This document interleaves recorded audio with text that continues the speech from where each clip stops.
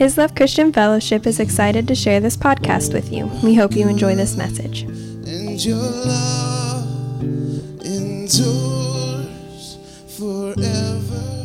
Jesus, we just thank you for your presence.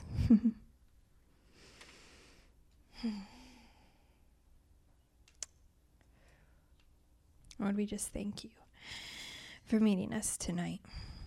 Lord, we just ask, God, that you would just continue to be with us, Lord. Lord, I just ask that whatever's about to come out of my mouth, the Holy Spirit, you would anoint and you would filter it as it goes into each and every person's ears and hearts. In Jesus' name. I feel kind of weepy tonight. Sorry. I'm sharing a little bit differently. Normally I have all my notes and everything that I want to say exactly. And tonight, this scribbly sheet of paper is my notes. Yes, I did work on this. I didn't just do it like today, just for the record. Anyway, I know this is kind of random, but I really felt like I wanted to do it. I just wanted to honor, first of all of the leadership, but especially like my mom and dad and Ron and Teresa and Mike and Teresa, Kim and Tony and Marty. I just wanted to thank all of you. Well, I just feel like the Lord started to give me perspective of I thought that it's been hard to choose to press in, and it's felt hard, and I just am like, yes God, I want you, yes God, and it just feels like the Lord has just kept revealing to me, like, have you seen how long they've been choosing? Have you seen how long? And I just felt like the Lord wanted you to know that he saw how long you've been choosing. And gosh, I am not going to cry this whole time. I just really felt like he wanted you to see that he knew how much you had been choosing him all the years. And that I just wanted to thank you for it, because I know that what all of us have here right now is because of all of you. And I just want to thank you for it. Okay, moving on. Jesus help me. Okay, so I'm going to have us stand up and do an exercise in a second, but I'll let you know when to stand. I had felt like my personal battle lately has been against doubt and probably a little bit of unbelief. And so I go into my happy place sometimes, and that's out in the field behind our house. Everybody knows where we live. And I went out there and I was just worshiping, and I felt like the Lord gave me this to declare, and I felt like he wanted us to declare it tonight too. So now everyone can stand up. I actually wanted to begin this with it, and I also want us to end with saying this. So I want us all to say confidently and with passion, I am convinced that nothing can stop the goodness of God. So let hope arise. I am convinced that no angel nor demon, no principality nor power, no fear for today or worry about tomorrow, no sickness or disease, no circumstance or fact can stop the goodness of God. So let hope arise. For we will see his goodness in the land of the living.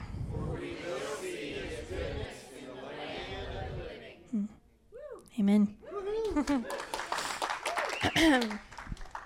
So, this is kind of a silly... Oh, I don't have my phone.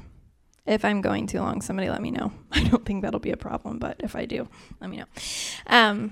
So we watched this movie, and I wasn't actually going to bring this up because I'm kind of embarrassed of the movie. It was kind of hokey and silly, but it was a movie about, it's called Tomorrowland, but it was this movie about, it's kind of hard to explain, but it was just this bad guy was broadcasting the end of the world to Earth.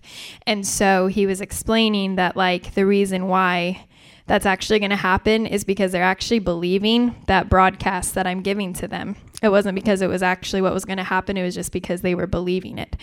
And this girl, the girl that saved the world, was the one who ended it, because she, whenever she saw the broadcast, she said, "No, I don't." And it changed. And then it went back, but it changed for a moment. And I just had that picture. It was right after Hannah had spoke on Sunday night, or Sunday morning. We watched it on Sunday night about the power of your words and your thoughts. And I just thought that was really cool. So then I wanted us to do that exercise, because speaking it out and choosing to believe it changes the destiny and changes the future.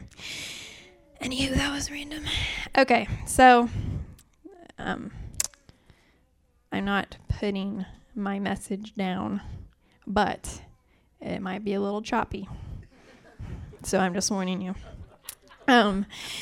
So we sang that Big Enough song tonight. And whenever I was choosing to share on this, I didn't actually know we were going to sing it tonight. So I'm not just like, hey guys, my song. I just wanted to share, because this was like one of the biggest moments of my year, and one of the biggest moments, I'm probably going to cry on this too, one of the most profound times the Lord has spoken to me.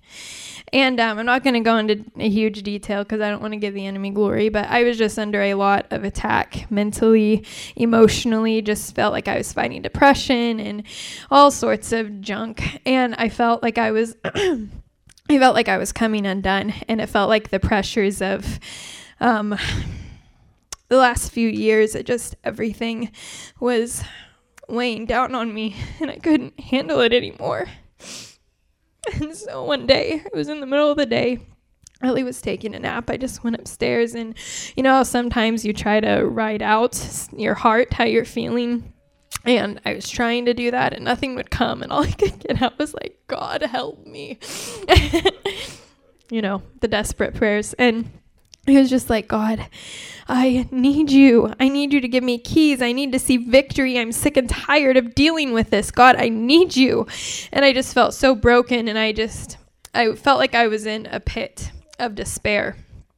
And I just sat there for a minute, and I couldn't write. I couldn't do anything. I didn't have any prayers to pray. I just sat there, and it was like a light broke through every darkness. And I heard him say more clearly than I have ever heard him speak, "Am I not big enough?"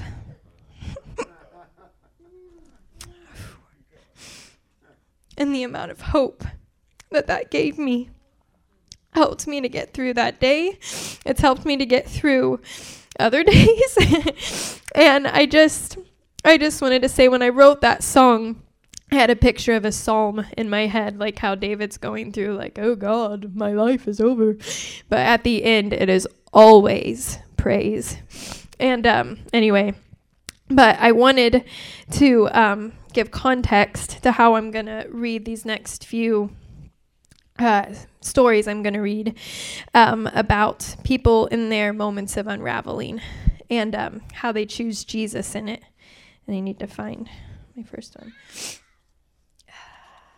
Okay, this one. There have been 2 stories in the Bible.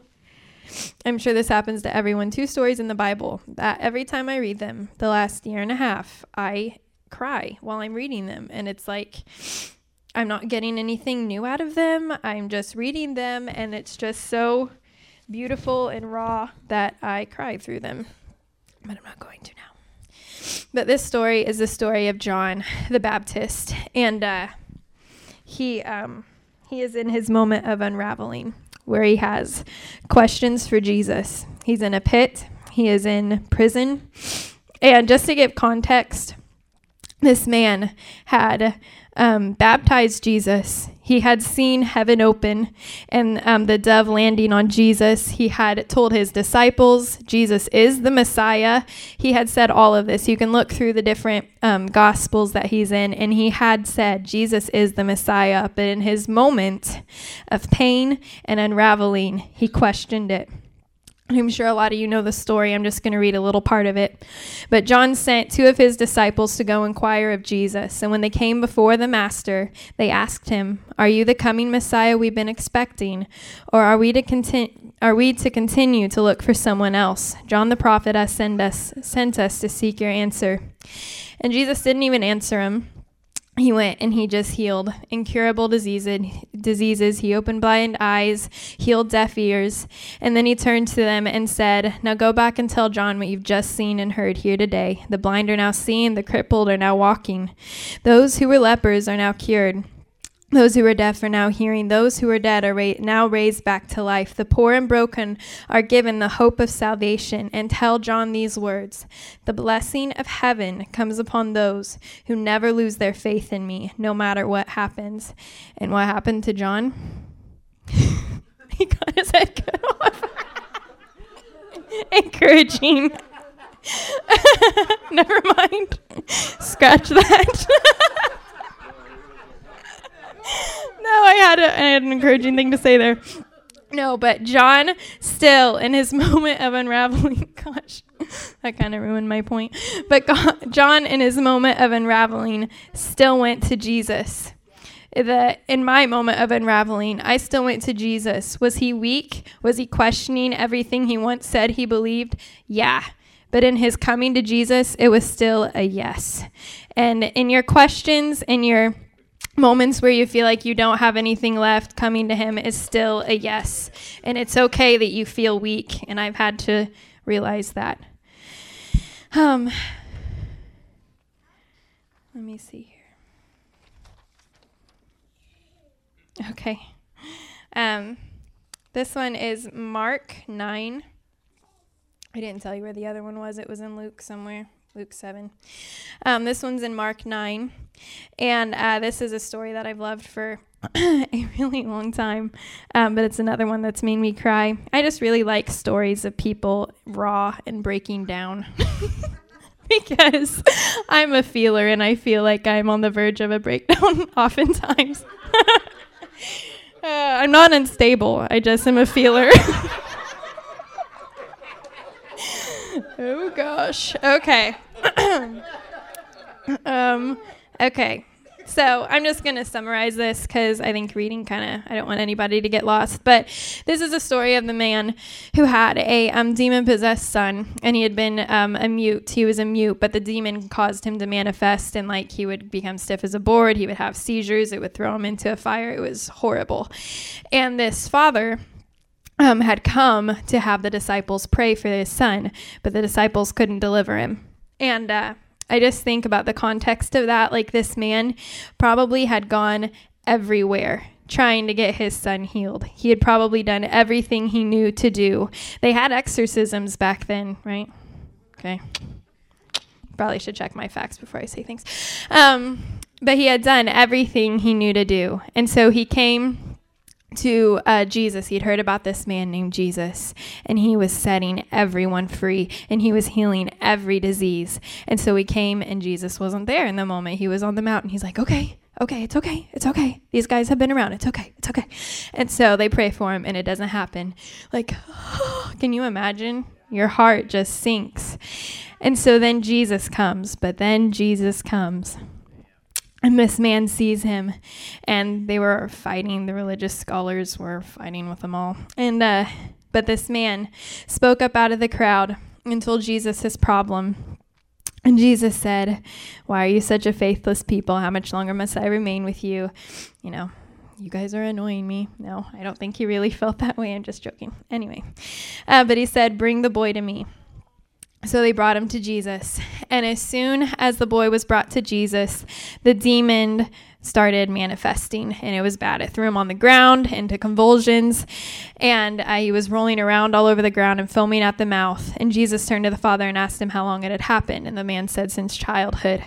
But if you can just put yourselves in this man's shoes, Jesus says, the man says, if you can heal him, please have compassion and heal him. And Jesus said, what do you mean if? If you're able to believe, all things are possible to the believer. And this part always gets me. When the father heard this, the boy's father cried out with tears, saying, I do believe, Lord, but help my little faith. And in that moment, the father has been all over. He's done everything he knows to do. He's in front of the Messiah, but here he has the hope and he has the facts. The facts are, here is his son rolling all over the ground, manifesting like he's seen him do it 1,000 times. And Jesus is telling him he can heal him, but he's been everywhere and he hasn't seen it yet. But this man's yes was saying, I do believe. In the midst of what I'm seeing, I believe. But God, this is what I'm seeing. Help me.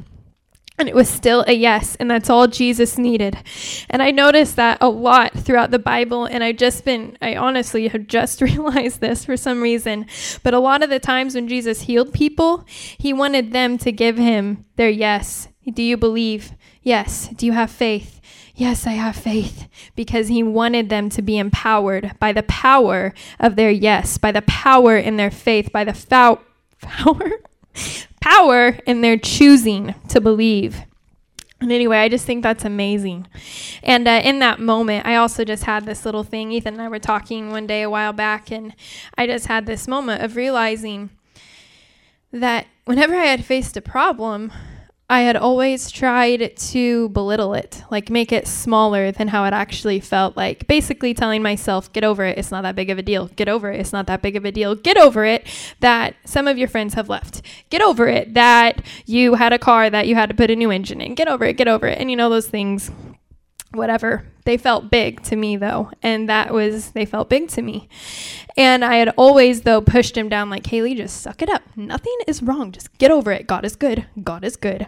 God is good. I think I heard somebody say, I watched somebody sometime, they're like, God is good. God is good. I think it was Melissa Helser, actually. But I was in that place, and I realized it is not about me belittling my problems.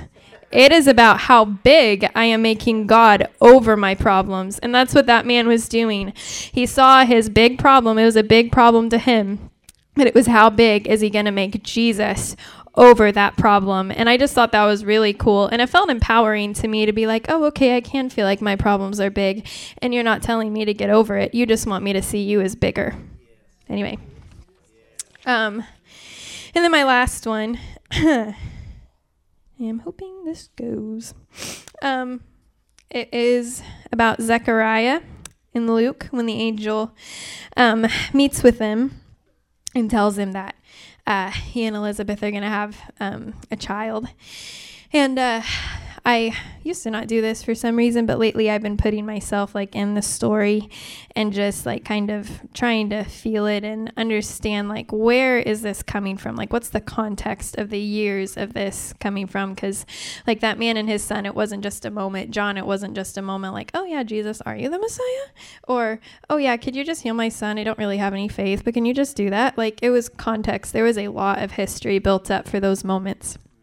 So anyway, with Zechariah and Elizabeth, everybody knows that story, so I'm not going to read hardly any of it probably, but it's in Luke 1, if anyone does want to read it for context. Context. I keep saying that word. Okay.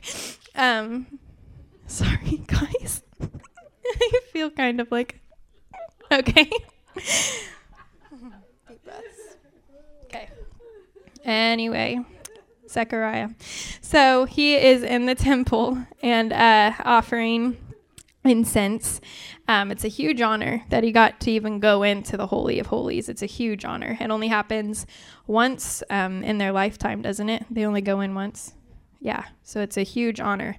And so the angel appears to him, and he speaks to him saying that Elizabeth is going to have a child, and he says he's going to answer. One of the ways they could translate it, they said, is that he's going to answer the prayers that they aren't even praying anymore. I think that's wonderful. Is that not just like a, even though I'm not praying it anymore, God, or maybe I forgot I was even believing for it, you still are holding all of my prayers, and you still know you're going to do it. Anyway, but he was saying all of this to Zechariah, and he gets and this is amazing, like he's telling him he's going to turn the hearts of the fathers back to the sons and the sons to the fathers, and it's going to prepare the way for the Messiah. And Zechariah asked the angel, how do you expect me to believe this? I mean, I know you're an angel of God, and this doesn't happen usually, but how do you expect me to believe this? I'm an old man, and my wife is too old to give me a child. What sign can you give me to prove this will happen?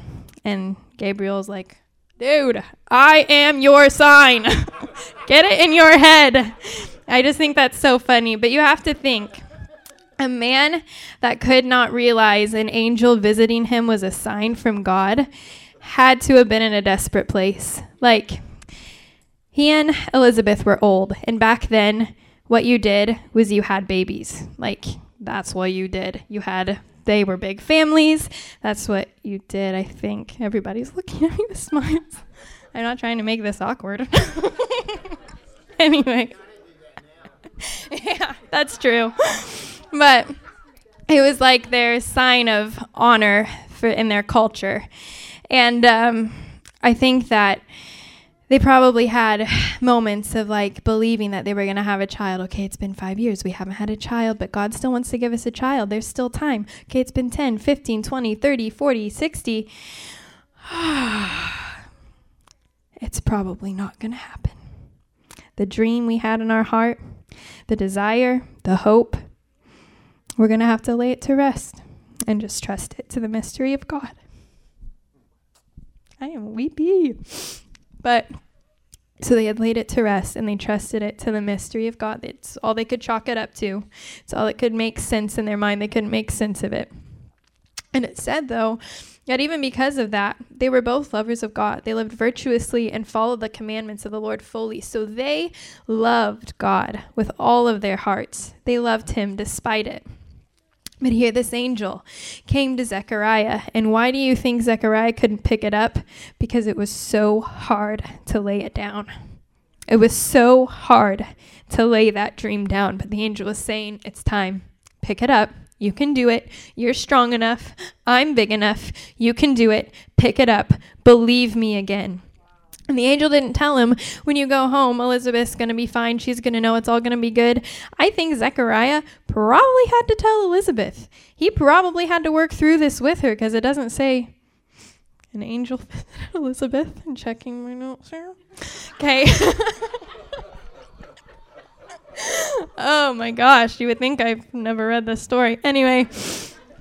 But he had to tell Elizabeth, and they had to work through this together and choose to believe that what God said he would do after years and years and years and years and years and years and years of not seeing it happen. But he had to pick it up, and Gabriel was telling him, pick it up, believe again, choose to press in, choose to pray, choose to do what it takes to believe, to see it happen. And I read a book, I'm reading a book by Christine, but she's, Christine? That's how I combine Christine Kane's name, Christine. Anyway, I read her book last night, and she said, it's the risking of hoping. It's the risk of believing. It is a risk, but you know what? We can hope against all hope because we know that God is faithful to everything he says that he's going to do. It feels like a risk to us because sometimes I think, honestly, we're afraid of being let down. I think we're afraid that God isn't big enough. I think that's what I felt. I was afraid that God wasn't big enough to handle me. I felt like he wasn't big enough to handle my life. I felt like he wasn't big enough to handle my relationships or our finances, or you name it. It didn't feel like he was big enough. But the truth of the matter is he is. And it doesn't matter what the facts say.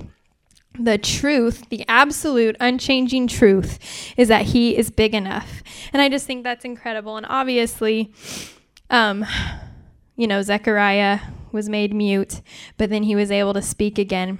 And I think that time of Zechariah being mute was probably a really special time of him and the Lord working in his heart, the Lord giving him strength, the Lord helping him to believe, because I think it would probably be really hard. Like, it's Abraham and Sarah, like, they old. How is that even going to happen? But it happened, and she had a baby, and I just think it's incredible. I think that Zechariah had just a really sweet moment with the Lord, all of those months of getting to watch this thing that he had laid down, and he chose to pick it up again, all by just saying, he didn't necessarily give his yes, but it was still a question. And the angel, I think what I want everyone to get tonight is it doesn't matter what your questions are. It doesn't matter whether you have all the faith it takes or not. It doesn't even matter if you say, God, I really don't know if I can believe this, because it's still a yes. Because why? You're not turning and going the other way. You're still giving him your question. You're still giving him your heart. You're still trying to work through it with him. And Zechariah was still trying to work through it with him. And God took it as a yes, and he runs with it. He runs with our yeses, no matter how weak or how strong. He runs with them. And anyway, I don't know if all of that makes sense or not, but it's just kind of what I had on my heart, and I hope the Holy Spirit makes it make sense. So anyway, thank you. So, like I promised you, we're going to declare again. So everyone want to stand up? All right. Here we go. I am convinced that nothing can stop the goodness of God. So let hope arise. I am convinced that no angel nor demon, no principality nor power, no fear for today or worry about tomorrow, no sickness or disease, no circumstance or fact can stop the goodness of God. So let hope arise. For we will see his goodness right here in the land of the living. Yeah. Lord, we just thank you for that truth. God, I thank you, Lord, for releasing hope, for releasing the convincing, God, of the hope of what you've said you're going to do. You're going to do it. It doesn't matter how long ago you said it. It doesn't matter how long ago we believed it, God. If you said it, you're going to do it. And God, I just ask that you would release hope, God, that you would release, God, Lord, just the ability, God, for us to dream again. God, that we would choose to pick up our dreams, our desires, our words that you've given us, God, and that we would run to you with our yes. God, I just ask that we would partner with you, God, on everything, Lord, that you have promised to us. Lord, you have our yes. You have our faith. You have our hope, God, and we trust you and we love you. Thank you, Jesus. Thank you for listening to this message.